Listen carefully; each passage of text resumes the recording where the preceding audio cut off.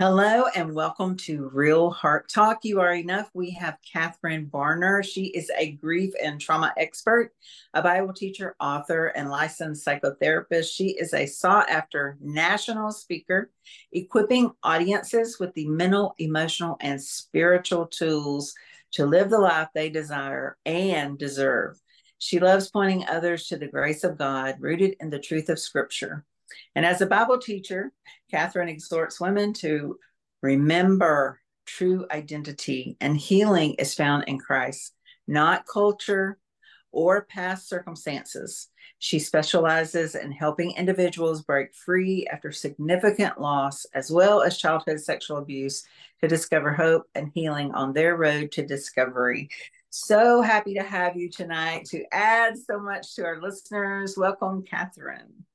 Well, thank you so much, Pam, for having me. I am excited to be chatting with you this evening. I really appreciate you. Yes, I appreciate you and the value that you're going to add. I mean, you're a psychotherapist, you are a Bible teacher. And so, how do you mix that? Do you mix that together in your workshops to help the women? Give us a little share. Absolutely, I will. And I'll tell you, I have to be honest, I've struggled. I haven't always been as comfortable doing that. I have to be honest about that. For a very long time, I struggled with merging those two worlds of those two parts of myself, that professional side, and then, of course, just my core, the Jesus side, I'll call it. But I'm thankful that God has brought me through a process where I understand, and I've gotten to a place where I'm able to really help women understand that we hear it all the time that we can't do anything without Him, but we so often try to do it without Him.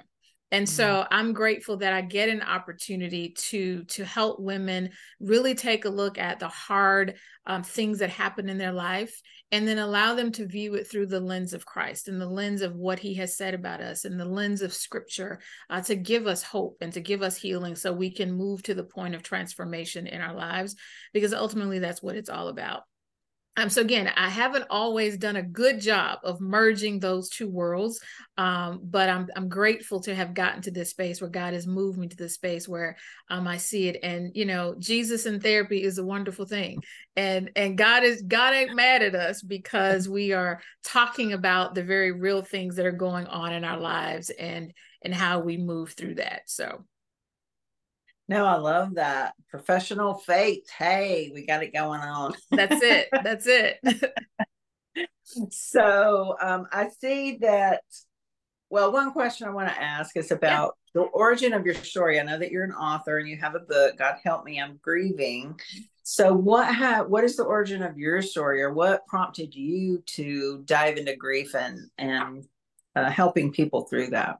Yeah, I tell you, I often say, as I think with most speakers and writers, it's us typically born out of our own experience, and that was the case for me, particularly in the grief space. As you mentioned, I'm a psychotherapist by trade. I've worked in the mental health field for over 25, 26 years now. That is my undergrad degree. That's my graduate work. So that's what I was taught.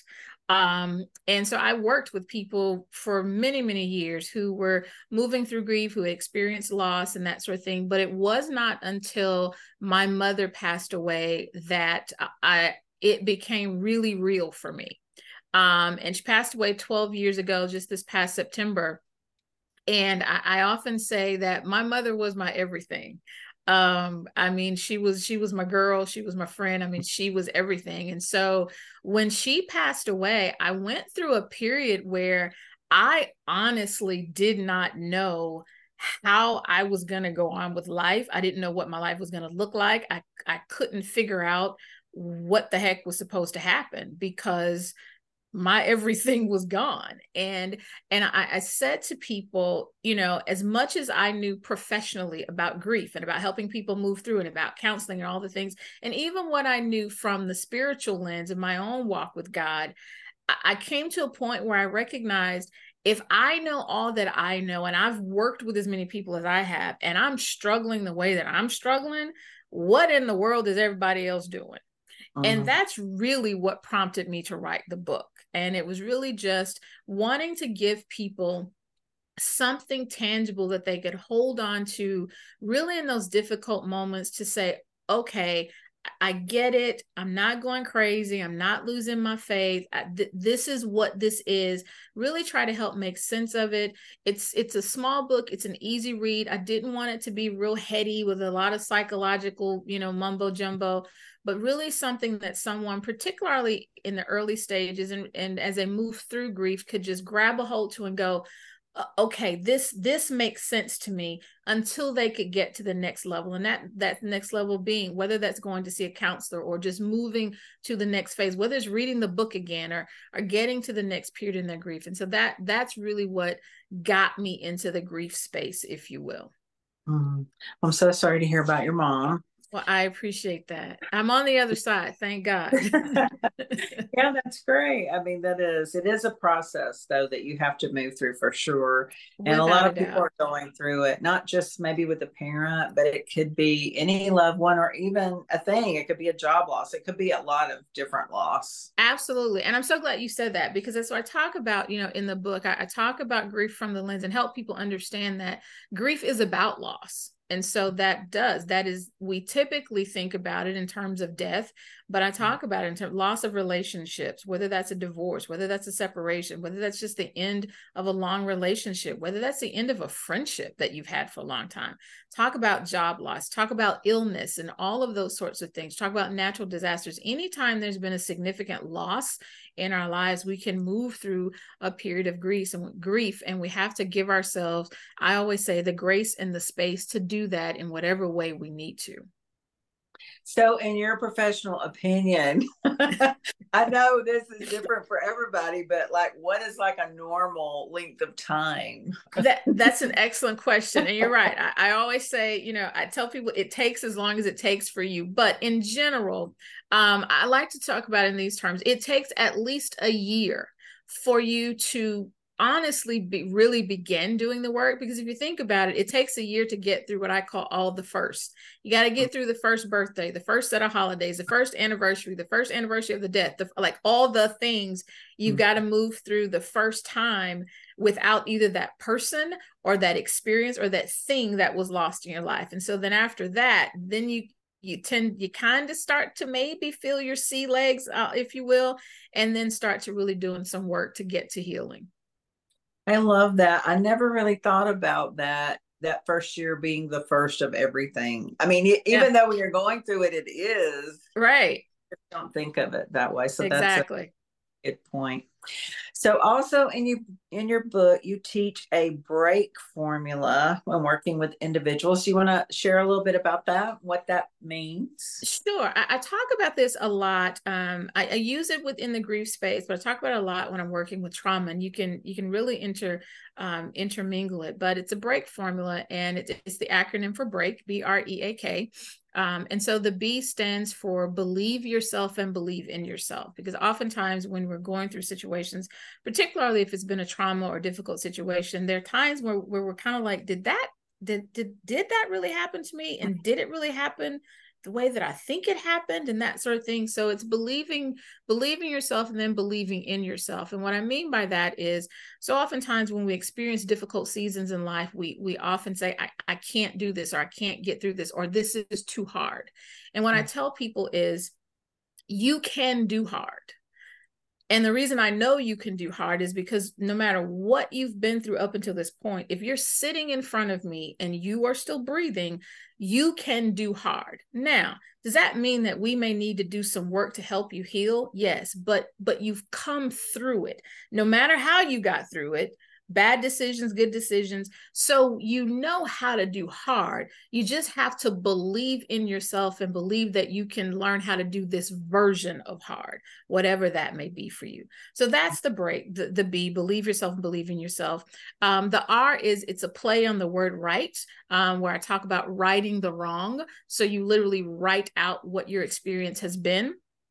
Particularly with individuals who've experienced trauma and lost those significant things, writing it out, because oftentimes we will just say that this thing happened to me, or I experienced this thing. We'll give this part of the story, but there's something very powerful in literally writing out the detail of it. What did it feel like? What did I experience? Getting all of that out of our head and our hearts onto paper. And there's another reason why we do that moving along, because when we do that, then we're able to identify the lies that Satan tells us about what happened to us that tend to keep us bound in that as well. So that's the R. The E is to enlist your support system. So I talk about helping people identify who's in your support network, who they are, how to pick those people out, how to, identify what their support roles are in your life. Everyone isn't equipped to handle the weight of your story. So being able to identify that. The A is accepting and assigning forgiveness, and accepting forgiveness for yourself, and then assigning forgiveness to people who you may need to give that to. And so there's a lot of teaching that we do around forgiveness not being an out for anyone, but forgiveness being something for yourself, so that you are no longer being bound by and holding someone them beholden to what they've done to you. And then finally, the K is knowing that you are worthy. So oftentimes when we move through difficult seasons and difficult circumstances, going back to kind of why we write it out, Satan has a way of rewriting the script that we say to ourselves. And Satan has a way of coming in and infusing us with lies when we're not able to see clearly. So being able to knowing that you have worth, knowing that you have value, and knowing that you are worth doing the work. So that's the formula that I like to use, and I'm working with people to help them move through and get to the road of getting to healing. It's a starting point for a lot of people to be able to do that. Yes, I love that, because by following all those steps, you're breaking through those limiting beliefs, those things that are holding you back. And most of the time, it's in your own self. It starts within you. You've got to let that go to move forward. Absolutely. You got to get that stuff out. I love it because, it just I was doing my checklist as we were going through this, because I have my own experience in 2019, and it is a process. It takes a while to get through that, to get your confidence back, to create that sustainability. But I went through every single one of these, every single one of these steps, even writing all the forgiveness notes to myself, to the people, Yes. And I love it. Yeah. So, and you brought back to my mind, I'm going to have to go find it. A long time ago, I'm a survivor of domestic violence, and I wrote a song called Righting My Wrong. And you just brought that back to my mind when you said that. That is so amazing. I love that. Yeah. Okay. So another thing you have in your book, God help me, I'm grieving, is the 3 P's of grief. Yes. So what about those? How do they help people? Yeah. So the 3 P's are, I help, and this is kind of a starting point. I often tell people, if you don't remember anything else, remember this.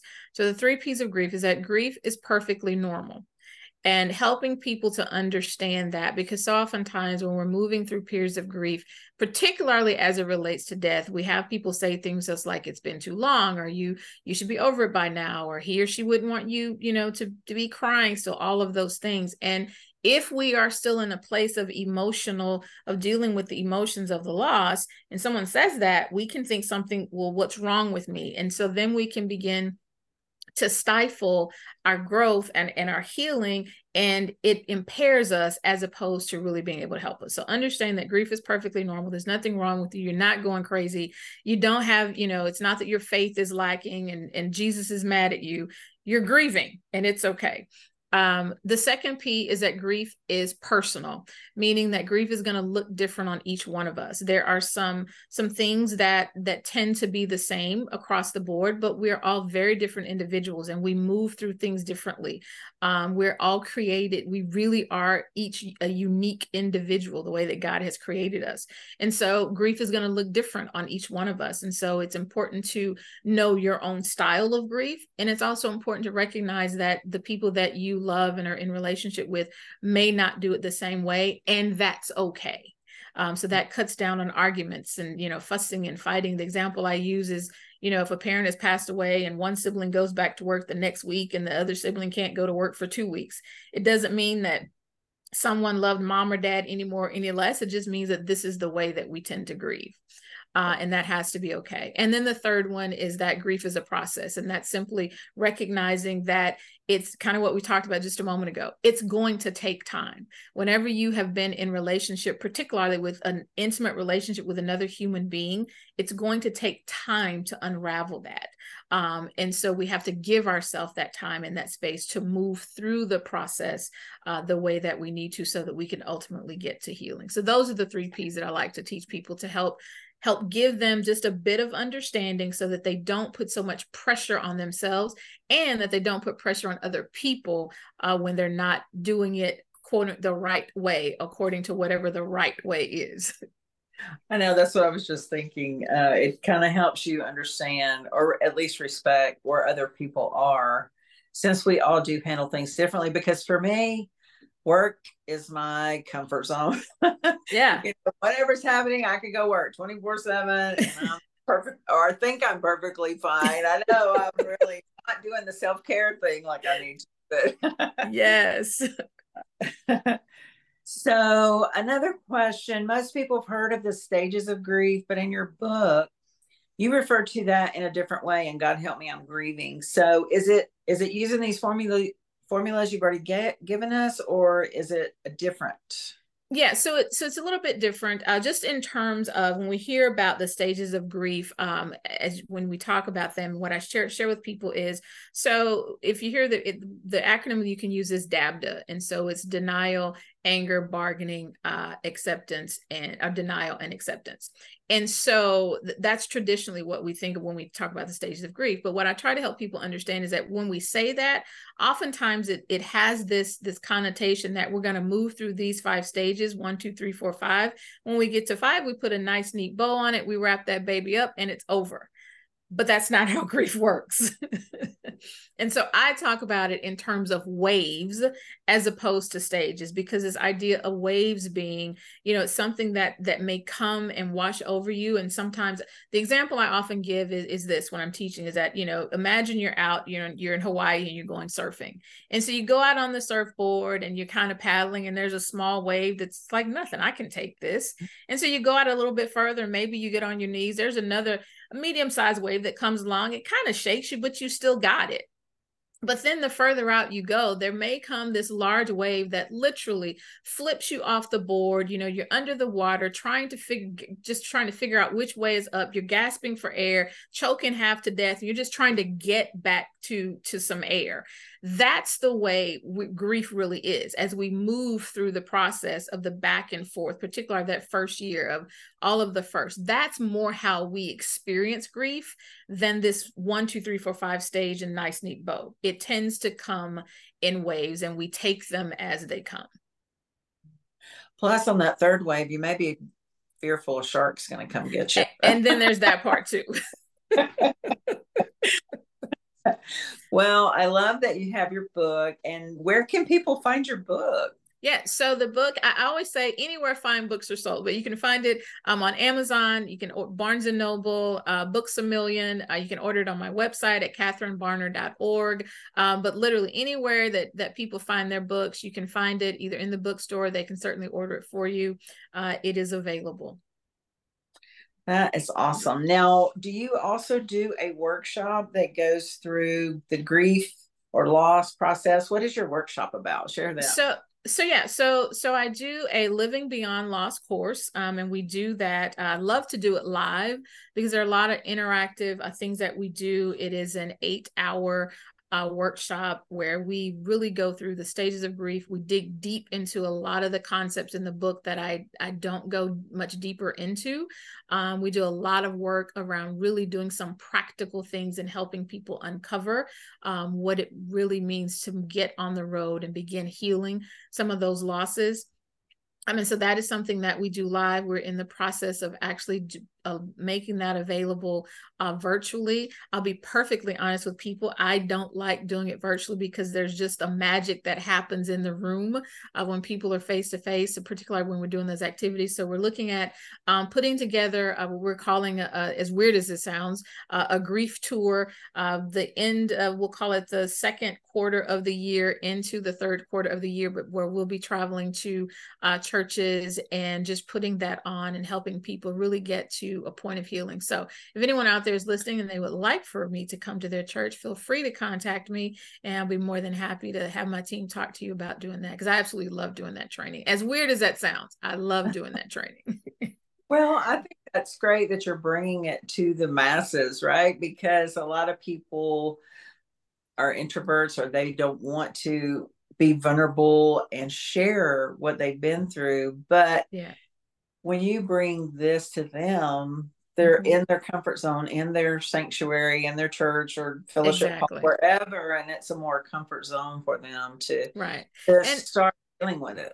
yeah, and there really is, and I like to tell people there really is something beautiful about healing in community, because the reality is God designed us to operate and to live in community. He really did not design us to be in isolation. And so part of it too is breaking away that the natural inclination that many of us have, which is to kind of hide away when we're hurting and not be with other people. But there's a beautiful, beautiful thing that happens when we're able to be vulnerable and hurt in community, but also find healing within community as we're sharing stories and moving through it together.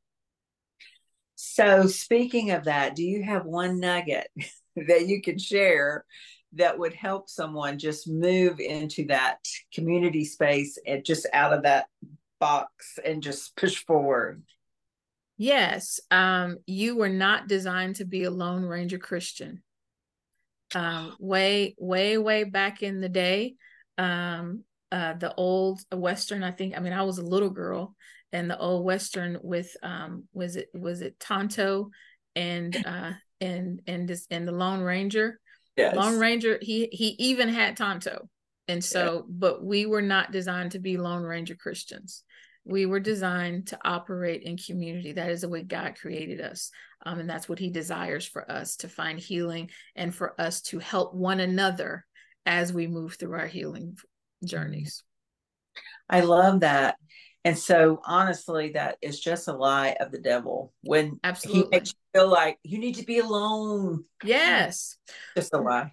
Well, yeah, because we think if he can get us alone, then he has more opportunity to do what he does best, which is to deceive us and to feed us those lies that he twists with us. I often talk about in these terms: if I am sad and I am depressed, but I'm by myself, and the only person I'm talking to about being sad and depressed is me, I don't have very much to give me. But when I can come out of that and operate with at least one other individual who can challenge what it is that I may be thinking and feeling that's not in line with what God has said to me about myself and about my situation, then I can start to come out of it. But if the only thing I've got to fight is me and I don't have very much to give me, then Satan has a wonderful opportunity to come in and twist, because he only needs a nugget to come in and twist what God has said, and then he's got me and he can hold me bound in that.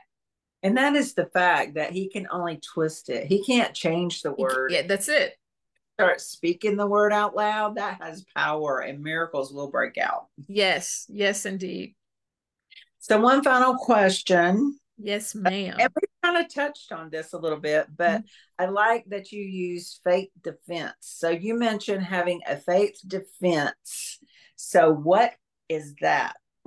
Yes, I love this part of the training as well. This is where I have folks go to scripture, and this is to combat this idea that if I grieve, if I hurt, if I cry too long, that somehow that means that I am not as strong of a Christian. Somehow that means that my faith is weak. Somehow that means that God is not pleased with me or God is upset with me.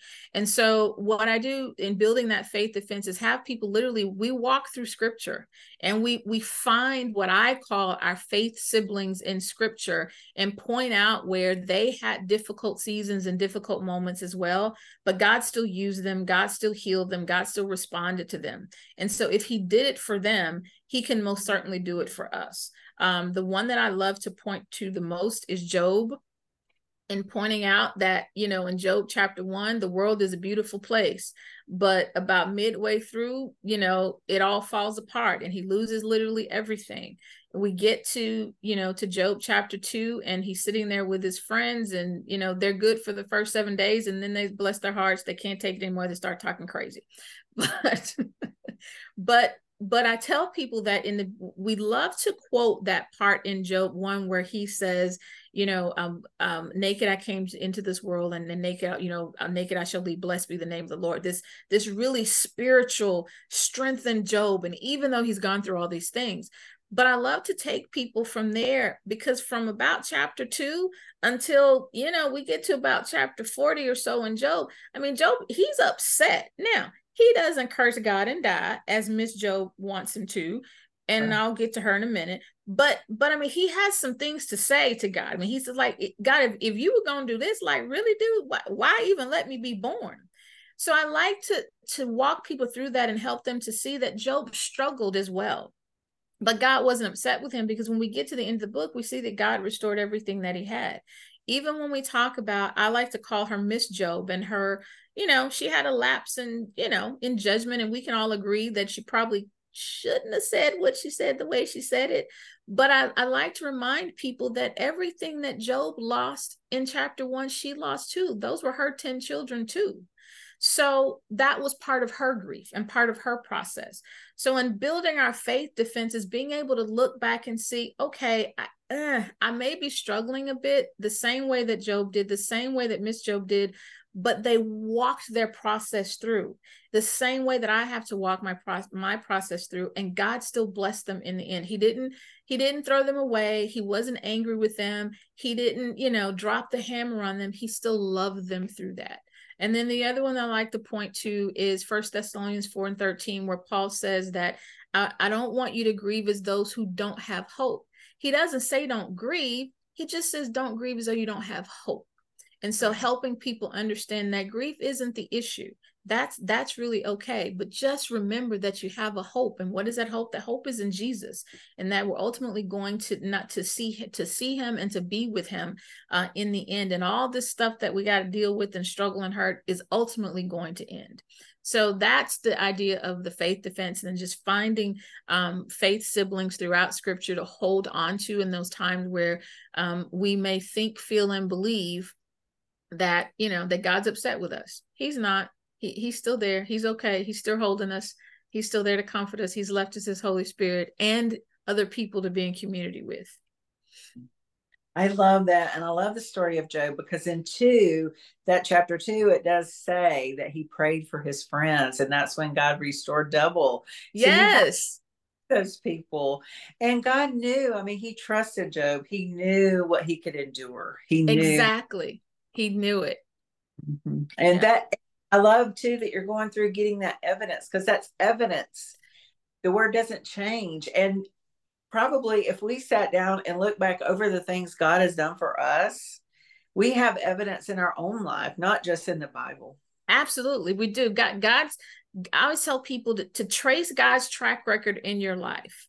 It is likely not, whatever situation you may be experiencing, whether it's grief and loss, whether it's trauma, whatever it is likely not the first time in your life that something has been hard and difficult and you thought that you weren't going to make it through that, but you did. And so the fact that you did says that God is able to do difficult things and do things that you think he can't, which means he can do this difficult thing that you think he can't. So tracing his track record in our lives is so important to continuing to build our faith, so that we have a hope in him, and not a hope that's about wishing that something's going to happen, but a hope that is certain that it's going to happen because of his track record. Exactly. Knowing it, because he will do it. He's not a man to lie. He's going to do it. That's it. If he said it, it's going to happen. Exactly. I believe that too. Well, I've so enjoyed this talking with you. I just feel like we could go on all night. I know. Yes, you got me started now. This has been great. Thank you so much. Thank you, Catherine. And where can everyone find you? Where do you want them to connect with you? Absolutely. They can connect with me on all social media. It is at Miss Cat Speaks. So that's MRSKAT Speaks on Facebook and Instagram. My website is catherinebarner.org. You can connect with me there as well. Amazing. Well, I sure appreciate you being on. And I know that this episode is going to help a lot of our listeners to learn more about loss, and also they may participate in your workshop. I would love that if they needed that extra help and guidance. Absolutely. I love it. Thank you so much. Okay, thank you. And thank you, listeners, and stay tuned for our next episode.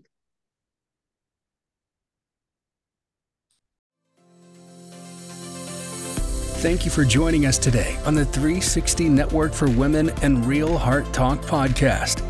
We're so happy you could join and hope you stay tuned for the next episode.